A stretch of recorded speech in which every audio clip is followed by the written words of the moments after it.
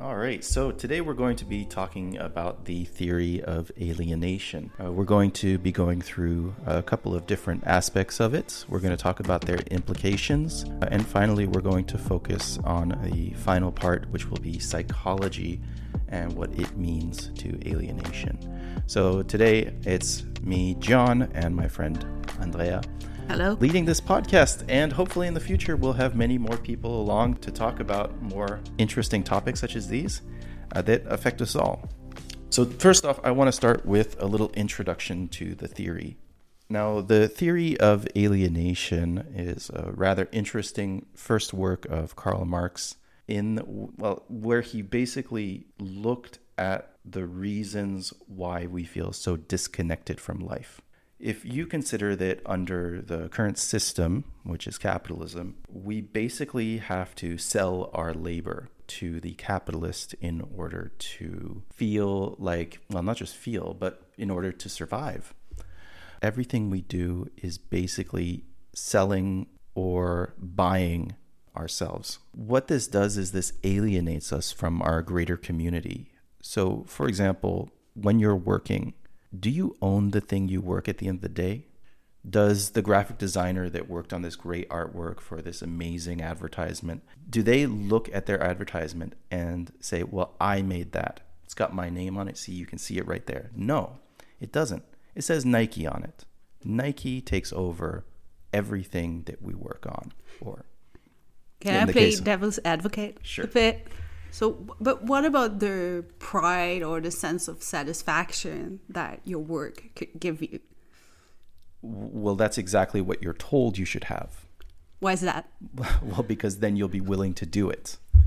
That's the thing, is that you're willing to do it because they tell you. They've taken away your true ownership over your production.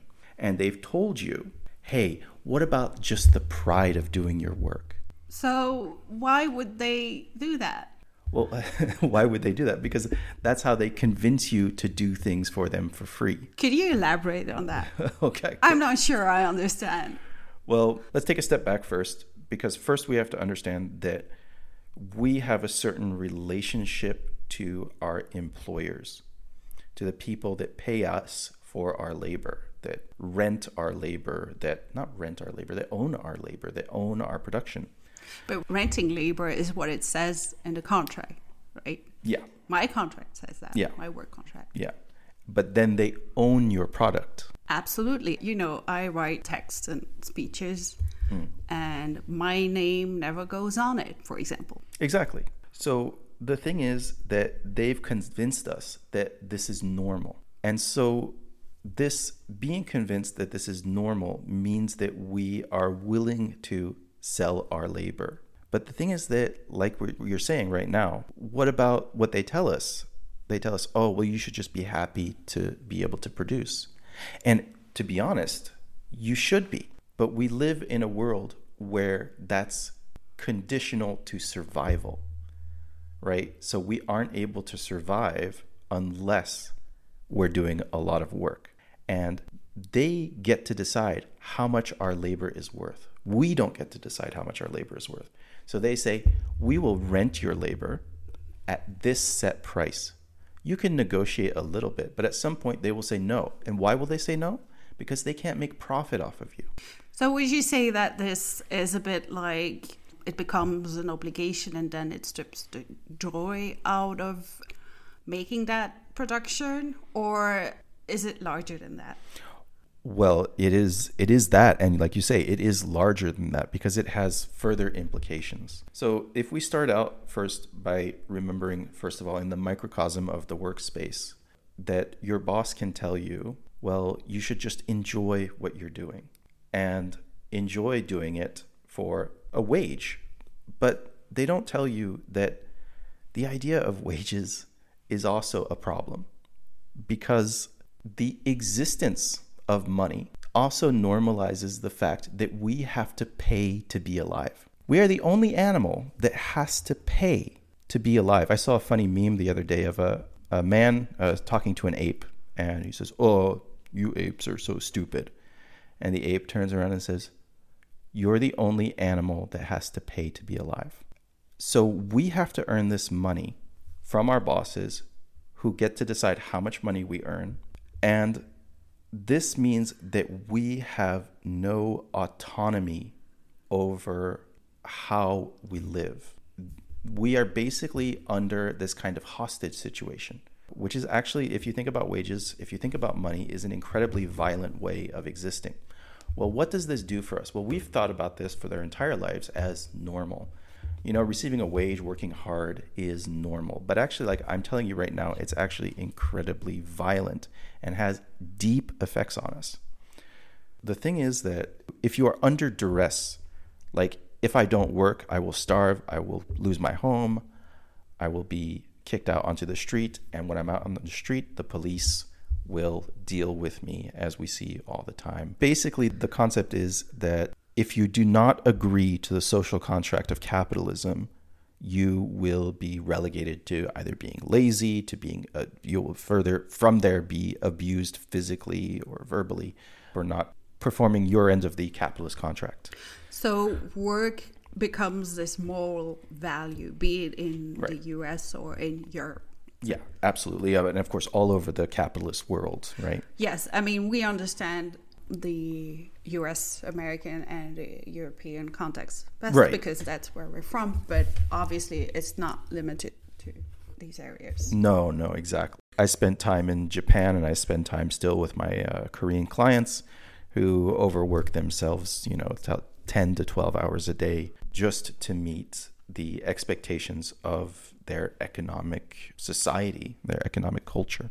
So the other thing is that it also means that everything we do, we don't realize it, but we're not really doing it for ourselves. So we're alienated at work, but we're also alienated from ourselves. If I can't do anything, if every moment in my day is something that I could be selling to the capitalist, and if I don't do that, I don't make enough to survive, then I have to constantly be considering new ways to sell myself. So, what do you make of the fragmentation of the day into 3 parts, basically? Like 8 hours at work, 8 Right. hours for yourself, and 8 hours to sleep. So, the capitalist system is based off the idea that this is enough to give you a work-life balance. Well, that's actually really interesting because it comes out of several places. The first thing was that unions were fighting against the old system of harsher capitalism, which would have like 10-hour days or 12-hour days or 16-hour days. And they said, we should have, these unions sat down and said, no, we should have 8 hours for work, 8 hours for sleep, and 8 hours for what you may. That's the old English. And there was also these experiments that Ford did, Henry Ford, that found that if he worked his workers more than 8 hours, that they would make mistakes on his cars, and that would lower his profits. So they capitulated, or rather agreed to the unions and said, okay, that's fine. You'll work 8 hours a day. It's actually more profitable for me. Yeah. So he did it for himself He rather did, than for the workers. Exactly. So now we think of this as normalized, like the 8-hour day. And we also think of it as being something that unions fought for, therefore it should be good enough.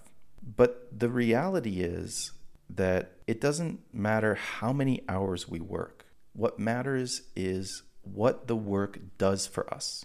Does it make us happy? I'm not sure. What about purpose? Well, whose purpose are we working for? Am I working for my boss's dream, or am I working for my dream? What if you work for a cause? Well, you can get enormous amounts of validation from working for a cause, but at the end of the day, you are not going to be able to really reap any emotional reward from that. Well, I mean, you will. Of course, if you work for a cause, you can. This is a really difficult question because there are meaningful causes and there are people that believe that their causes are meaningful. And of course, you could live your entire life working for this cause and feel incredible reward from it. But oftentimes, for example, with charities, those causes serve to maintain geopolitical order, for example, where if you found out about this, that would be incredibly damaging to that self-worth, right?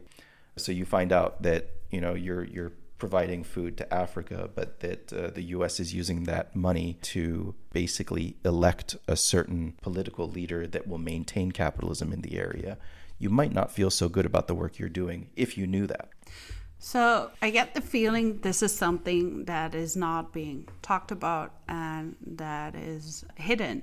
Yeah, I don't know. Well, I can understand. Like, there's the hidden aspect in that we have a certain, what they call in America is ABC, anything but communism. Politics, basically, like, because we don't talk about anything left from liberalism, we can't imagine anything left of liberalism, but also we can't see what progress really is because we've cut it out from our vernacular, right? So when we think about good things, we think about being, like a good liberal. But actually, being a liberal is the limit of the acceptable form of progress, which means still capitalist, which means you are still alienated, right? So I just want to get back a little bit to like the alienation of the self. So I gave this example to one of my clients recently. If you're reading a book, are you reading a book for yourself? Are you reading a book to improve yourself? Well, if you're reading a book to improve yourself, that's quite interesting. Are you really improving yourself, or are you improving your saleability on the capitalist market? It depends. I would say. If you're reading a book just for a moment to get back the time in your day that you feel you're tired, you just want to relax, are you reading that book because you are, that's the thing, is that you are doing this under duress. You're exhausted, right? Yeah, well, I guess it depends if you read a book for entertainment or if you read it to, enhance your market value, your skills, or if you read it to learn. In all of these cases, for example, if you want to read a book for entertainment or watch a movie for entertainment, there is the driver of escapism, wanting to escape from the constant grind of work that makes you want to read this book, right? So what we need to do is rather consider, just as a thought experiment, a system where we don't have the stress of the world on us. Now let's really, really think about this, where we're not under any duress, for example, like capitalism. Rather, we are, literally have nothing to do. So we read a book. Sounds nice. That sounds nice, right? In that case, that's a completely different situation.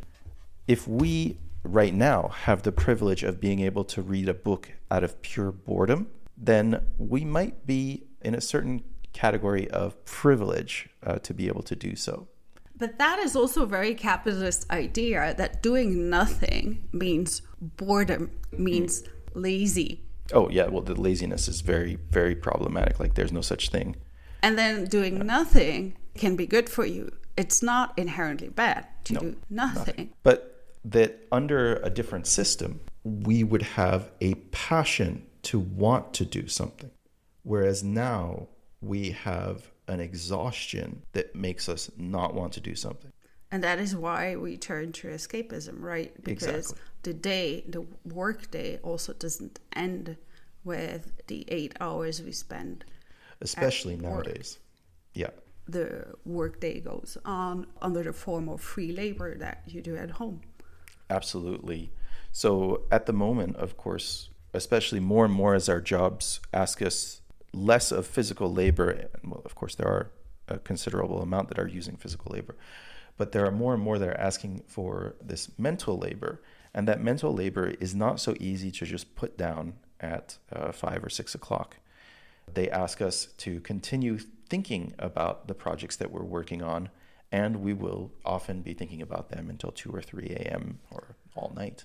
Yeah, and also while doing the dishes, while doing the laundry, or while taking care of the kids, whatever. Exactly. So there's not, even if we had that 8 hour, system, 8 hours of this, 8 hours of that, and 8 hours of whatever. Even if we had those clear-cut lines, the new type of labor that we're doing actually crosses those borders into being a 24-hour-a-day job. And the other thing is that back in the day, companies used to promise you this thing called a career. And that by working hard, that would, or rather a career would incentivize you to work hard. The new idea now is since 2008 is what's called the gig economy, where they have kind of said they've pitted you all against each other and taken away all of the benefits they used to give you with the career, with the healthcare on the side, with all of this, these extra perks to make you work harder. Instead, now they give you what they call like these kind of libertarian freedoms. You get to choose your own hours. But in reality, they've taken away all of your safety nets and are really putting you in a dangerous position where if you don't work harder for them, they'll just get rid of you because they have no legal obligation to you. So we are even further alienated into working even harder for our bosses, for our capitalists in those ways.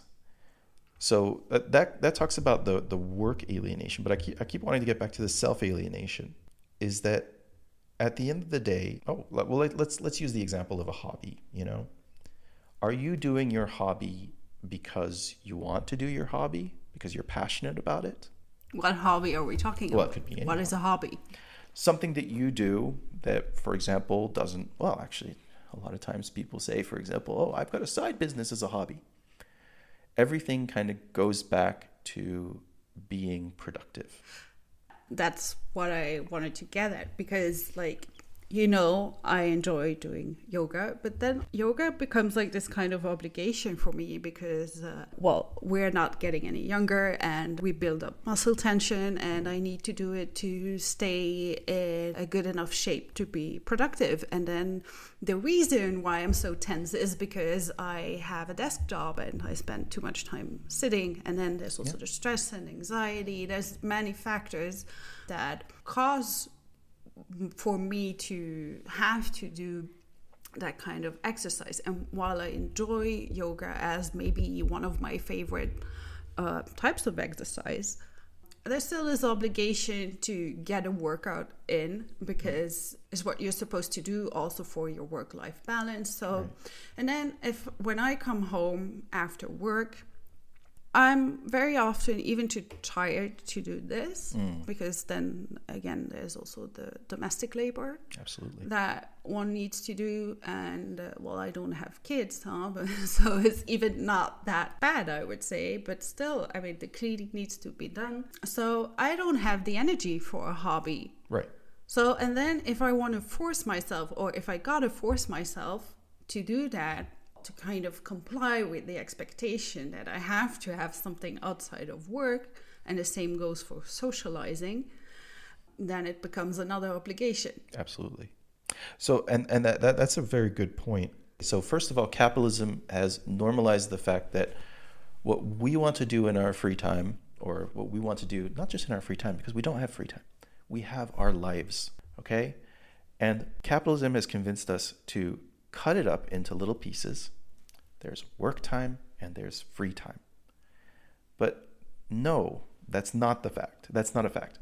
Your daily tasks that you have to do for yourself are more important than what you're doing for your capitalist boss. That you shouldn't feel tired when you're doing your housework or whatever it is that you need to do. The time you spend living should be what's important, not the time you spend working. Yeah, but living is something that you do on the side. Exactly. At the moment, we live in a system where living is something you do on the side. And that's what alienation is. Alienation is the fact that you aren't able to live. Living is something you do on the side. And even when you do it on the side, you are not able to do it because it's under duress. Right. So that affects you at work. It affects you in your day-to-day life. For example, I'd like to do the laundry today, but also enjoy my life. But that's not possible because you have to spend 8 hours at work. you have to spend the next 8 hours thinking about it, and you have to barely be able to sleep to wake up the next day to do it again.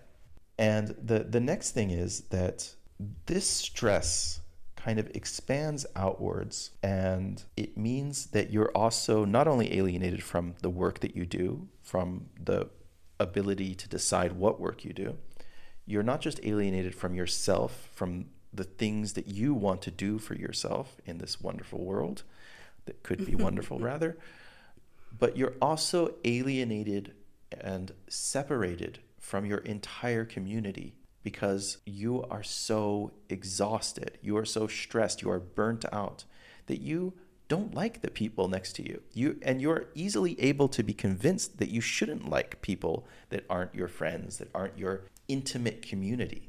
Why shouldn't we like them? Why shouldn't we like them? Well, we should.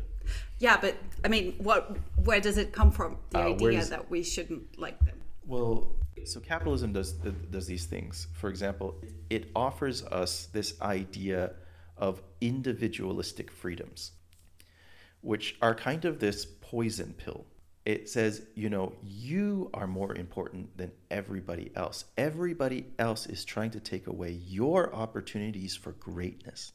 Your opportunities for greatness are achievable through hard work. Work for us and achieve this greatness, but everybody else along the way is your enemy. Because if you don't take advantage of them, they'll take advantage of you. That sounds pretty narcissistic. And I know we're going to get into psychology. Well, we're going to get into psychology later. But would you say that we live in a narcissistic society? I think that capitalism encourages and breeds narcissism. So is narcissism a product of capitalism, or is it a mental, maybe not disorder? I think psychology distinguishes between narcissistic personality disorder and narcissistic traits. So is it a psychological issue, or is it a capitalist product? Well, I'm not going to be talking because obviously I'm not a psychologist, but I will say, and I wouldn't say it's capitalism specific in that answer, because of course narcissism has existed since, the name comes from Narcissus, right? The ancient Greeks. But narcissism or egotism comes out of a time in the last 10,000 to 5,000, or even to the very present, because there are still communities in the world right now that don't believe in individualistic thinking, that have more collective thinking. This narcissism comes out of a period when we started to objectify others. So we started seeing ourselves as human and others as not. And of course, that's where patriarchy comes from, where you create a hierarchy of gender. Race comes out of the same, race, of course, through many thousands of years, slowly becomes more and more hierarchical, gets applied through institutional racism during colonialism. And of course, psychology, which we'll get to later, also has an interesting history, which we'll talk about in a bit. But the idea of narcissism comes out of these ideologies of individualism. So, which is not necessarily true or can be said to be a monolith of humans. Humans are not necessarily individualistic. Individualistic is kind of a human creation. Yeah, it's kind of conforming to normative expectations. Yeah, exactly. The thing that this makes me think of is, of course, of Darwinism and the survival of the fittest, but also the opposite, which is Kropotkin's theory of mutual aid. There's this idea which kind of came about in the mid to late 1800s of this social Darwinism, which really worked really well with capitalism, that we're inherently selfish creatures, and that being selfish is important to the survival of the fittest. Well, that is also where eugenics comes from. Absolutely. Well, not only Darwinism, but this social Darwinism, which is kind of this, And the thing is, what Kropotkin does is he broadens this theory of evolution, and he points out that survival of the fittest is not the only way that animals survive, that beings survive. He points out that most animals survive through helping each other, even the animals that we wouldn't imagine helping each other. And he points out millions of ways in which human beings have always done the same thing. But he does note that the times when we don't help each other are the times when materials are scarce. Now, the thing is that capitalism creates this scarcity, and it controls who's allowed to get those materials, and that those materials are granted for hard labor. So you get money so that you will work hard so that you can get money so that you can get the materials for survival. So there's an artificial scarcity that's been created. And so by creating this artificial scarcity, the theory of survival of the fittest seems to really apply to our lives when we don't consider capitalism as being present. We just think as this is the normal way that life is. Yeah, and then I guess it's also, this really relates to the idea that anybody who isn't fit to work is a burden on society. So they are taking away something from people who work, who are productive, and that feeds into that fake scarcity. Well, this idea of scarcity. Exactly. So because we think that, we always have this thing, well, who's going to pay for that? Who's going to pay for care for the elderly? Who's going to pay for healthcare? And slowly that ideology permeates even the most social of economies. Here in Europe, for example, we also slowly start to say, who's going to pay for that in the UK where the NHS is being gouged? But the reality is that it's not the billionaires.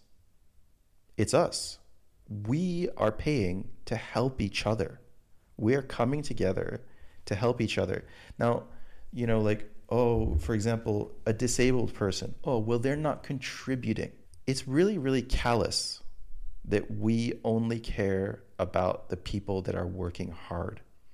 That we have taken on the ideology of the people that are abusing us to abuse our fellow human that is suffering. So that's the point of alienation, is that we have also alienated ourselves from our local society, from the people that need our help. We have turned around and used the ideology of our oppressors against our own kin. Yeah, and that then obviously leads the way to dehumanization and also eugenics. Exactly. So these concepts allow us to dehumanize our neighbors, and dehumanize neighbors by creating in-groups, for example, like race, or in-groups like, for example, gender or neurotypicality, or, we can talk about a million different ones. All of these allow us to divide ourselves from each other and then say that we are more valuable than the others. So that is where all the hate comes from. Well, of course, the hate, this is really difficult. So the idea is that we are under a stressful situation. We are alienated from ourselves, we're alienated from our works, and we are alienated from our society, and we have been indoctrinated into accepting our oppressors' ideologies. So this alienation also frustrates us. It makes us angry. Who is the cause of all of our problems? And oftentimes, this is what drives us towards these conspiracy theories or these racist ideas.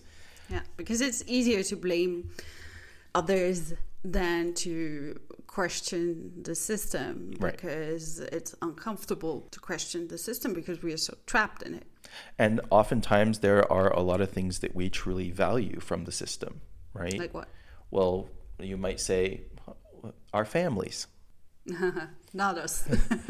Our families. Well, the thing is that, again, our family is a group of people that we really care about, or we should. Well, that is the discourse. The capitalist expectation, right? Yeah. But the reality is that our family is a way of placing the responsibility of care on as few people as possible. So instead of having a community of care, we have a family of care. We can't go to our neighbor nowadays, especially I remember in the US, you go to your neighbor, you're likely to get shot, depending on what part of the country you're in. But societies used to share everything with each other. Anthropologists, I think David Graeber pointed this out in an interesting talk I watched recently, that really ancient societies used to share all things. They would, for example, have, they would have a barrel of grain allotted for each family. But in reality, if another family needed to borrow from it, it was not only normal to borrow from it, it was an expectation that the family that had the extra food would give it to the people in need. So it's a community of sharing. It's a community of sharing. But instead, under capitalism, they said, well, you need to create these small units where they separated us into these small family groups. And they said, this is the people you can trust, and everybody else is against you.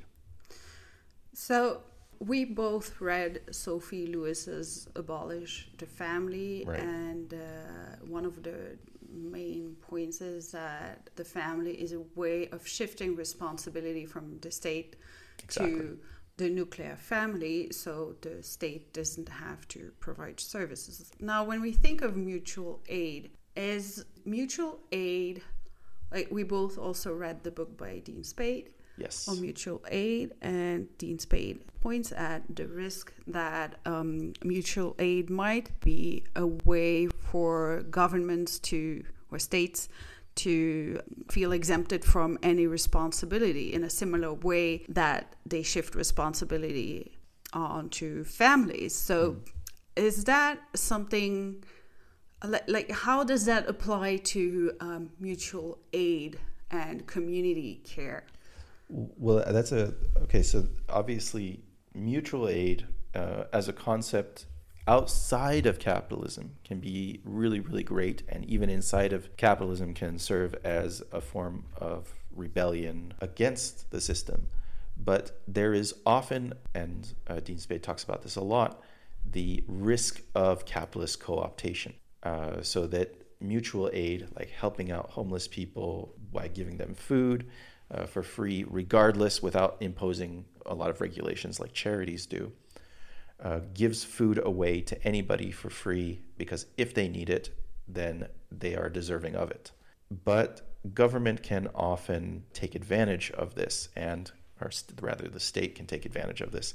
The state can see that our human kindness is something that can be commodified, and so we also have to be careful of this.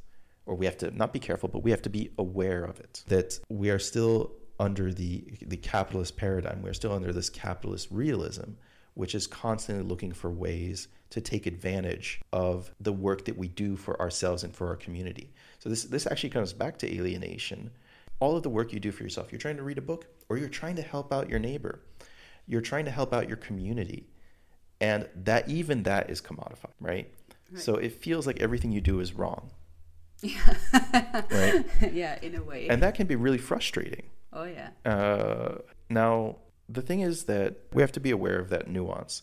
It doesn't mean don't help your neighbor, because actually helping your neighbor, or helping out unconditionally and pushing for unconditional care for your community, unconditional work for humanity, for everything around you, for everything that lives, is far better, and it's actually rewarding.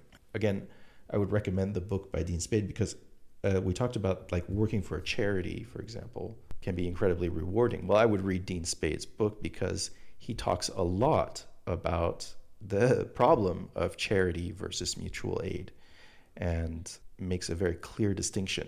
Now, being able to make those clear distinctions in charity and mutual aid, or in how the state may take advantage of your kindness, doesn't mean that you shouldn't do it, right? Now, the other thing I want to point out while we're talking about this is that under the capitalist paradigm, we have alienation. But if the paradigm were to change, then we also can consider that there would be a reconnection of humanity to itself, a reconnection of myself to my productivity. And by productivity, I don't mean it in the capitalist sense, but what I'm doing with my life. Yeah, for example, if I write a poem. You write a poem. Yeah. You're not writing it because you have this imperative to sell it, Yeah. but because you have the pure intention of creating something for yourself or for the world that you want to share with your community, for joy, for sadness, for anything, right? Mm-hmm. Dean Spade gives a few examples of mutual aid. Is there one that you would highlight in particular to explain maybe what it is precisely? Well, so first of all, like Dean Spade is taking the idea of mutual aid from the anarchist theory that Peter Kropotkin put forward of mutual aid being a factor of evolution. Now, in his book, so Dean Spade's book, he specifically looks at the difference between mutual aid as the opposition to charity. Now, would I be able to say, for example, a specific area of the book? Like, what were you thinking with that question? Well, if there are examples that we could give to illustrate the difference? Well, to illustrate more clearly what mutual aid could look like. Okay. So, well, I think that in that case, the best thing is to illustrate basically what charity is now, in a way. And there's this really, really interesting example that he gives in his book of, what is it? The government of Massachusetts gives out $350 to a poor family for child support. And if the poor family has an extra child, they actually reduce how much money they give. Right. Yeah. So it goes down by $100 for every child, which is basically a way of saying that if you're poor, you're not allowed to have children. Yeah. And I think that this also is a great illustration of charity with eugenics baked into it. Yeah, I was going to say, is that even charity or is it eugenics? Well, it is. Well, in a lot of ways, like charity is conditional to the capitalist social contract. So mutual aid in opposition with charity would be unconditional, right? Exactly. So you're just given something because you need it. It's to cover basic needs. And you cover basic needs for everybody unconditionally. So, for example, you might say, "Oh, well, that person doesn't need free food." If that person is coming forward and asking for free food, even if they are not hungry, or even if they are not poor, if they are coming to this place and asking for free food, then they deserve free food. It's not on us to judge who gets to receive free food, right? All of the billionaires in the world could come to this soup kitchen and get free food, and it wouldn't matter. It would be fine. What we would hope is that they can learn from this unconditional giving and apply it to themselves.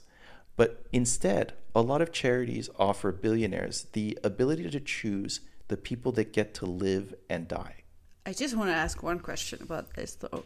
If we were able to overcome the current paradigm, would we be giving free food to billionaires simply for the reason that, let me put this as a question. Would billionaires even still exist? No, I was going to say no. I was about to stop you halfway through the question. I said, like, billionaires wouldn't exist. Yeah. Because billionaires become billionaires by taking advantage of other people. Right. So we wouldn't be giving free food to billionaires because that is a concept that would be obsolete. Exactly. Yeah. Now, of course, you might say, for example, in the current paradigm, that if we gave free food to all the billionaires, then there wouldn't be any left for the people that are deserving of it, the people that are homeless that really need that food. And that is, of course, that's a problem. That's a problem, but we cannot we cannot judge. This is kind of the problem of doing communist or anarchist work, in the current paradigm is that it is so easily co-opted. And we also have to, we sometimes have to figure out how to navigate this without repeating the capitalist paradigm, without recreating hierarchy, without recreating power over others for our position, right? I think there's one important aspect we need to clarify here. I want to get back to what we have been discussing off the record earlier. What do we mean by communism? Because we have to be careful for our audience not to conflate communism with certain types of state capitalism, right? Yeah. So, of course, this is a very complex subject, but oftentimes, who gets to make the definition of what communism is? Who gets to write the history? Well, the victor gets to write history. And when the victor uses abusive tactics in order to win, we have a difficulty being able to define ourselves what our movement is. So, for example, if we think about the USSR went through a revolution that deposed and got rid of the capitalist powers as much as possible. However, it was from the Second World War really under siege from capitalism, especially American imperialism, which meant that these people had no other choice, these governments had no other choice but to reinstate a form of state capitalism or kind of siege communism, if you will. Now, the thing is that the USSR, even under Lenin, they was asked, are you communist? It's like, no, we aspire to be communist. That's why we call ourselves communists. That is the transitional periods in right. the spiral Marx is talking about, right? And then this is where it went wrong. Right. Well, in attaining a communist society, so a communist society is a classless, stateless society. Of course, that's a big simplification, but we cannot apply these ideas towards the USSR. We cannot apply these ideas towards the Chinese People's Party or China. But they made moves towards those ideas. Unfortunately, they were put under capitalist siege. The thing is that both Lenin and Marx understood that a successful communist revolution that would actually allow us to really aim towards communism had to be an international revolution. And the reason for that is that at the moment under capitalism, all of our needs are met through the international trade that we do. So we have been, in Europe, for example, we have become incredibly dependent on products from other countries, foods from other countries. You know, you would have a hard time going through your supermarket aisle and finding things that were grown in your local area. So that if capitalism stopped, or if an economic union was separated from this international trade, that your people would starve, right? With the war in Ukraine, a lot of the grain was said to go mostly to Europe and Africa. Well, when the war in Ukraine happened, Europe bought up more grain from other places and Africa suffered the most. Yeah. But it shows that basically these connections are hierarchical under the capitalist system and are necessary for a successful revolution. So, okay, what is communism? Coming back to that idea, what is communism? It is not what you've been told. Communism is not when the government does stuff. Yeah. Communism isn't just healthcare for everyone. That is what we believe because we want to, or the state and the capitalist apparatus wants us to hate these things. And sometimes it also wants us to believe that we've attained communism so that we'll be happy with what we've got. You've got healthcare, that's good enough. Your healthcare is conditional on you working. Okay, maybe not so great. A couple of months ago, I got a new apartment, and in most cases, you have to prove that you are working in order to get an apartment. You have to have what's called a CDI. Yeah, it's a contract basically that says I'm employed. You have to have an undetermined contract. Yeah. So basically that says that in order to have housing, you have to have a contract. In order to have a bank account, you need to have, you have this chicken and egg thing where basically you're in this constant spiral under capitalism. Anyway, coming back, this actually, I want to move away from that and talk back about alienation, how the system completely alienates us, even from our ability to understand alternatives. And that's exactly what removing the current paradigm of capitalist trade would allow us to do. It would allow, through concerted effort, of course, because we can't just do vague anti-capitalism. We have to create a system of reconnecting human beings to themselves, to their production, to their community, in order to create wellness. And speaking of mental wellness, so this idea of returning to wellness and human connection. Now, we talked a little bit about mutual aid and charity and how easy it is to co-opt these things. We could also talk about how, for example, the police is the tool of suppression of the people. Basically, the police serves to protect capital, protect the capitalist. We can also talk about how there's other ways that wellness is co-opted in society. And I think that what we're going to do is we're going to split this into 2 episodes, and we're going to talk in the second episode about how wellness has been co-opted under capitalism. And it's incredibly interesting topic, but we'll leave that till next time. Stay tuned for part 2 of this very interesting topic.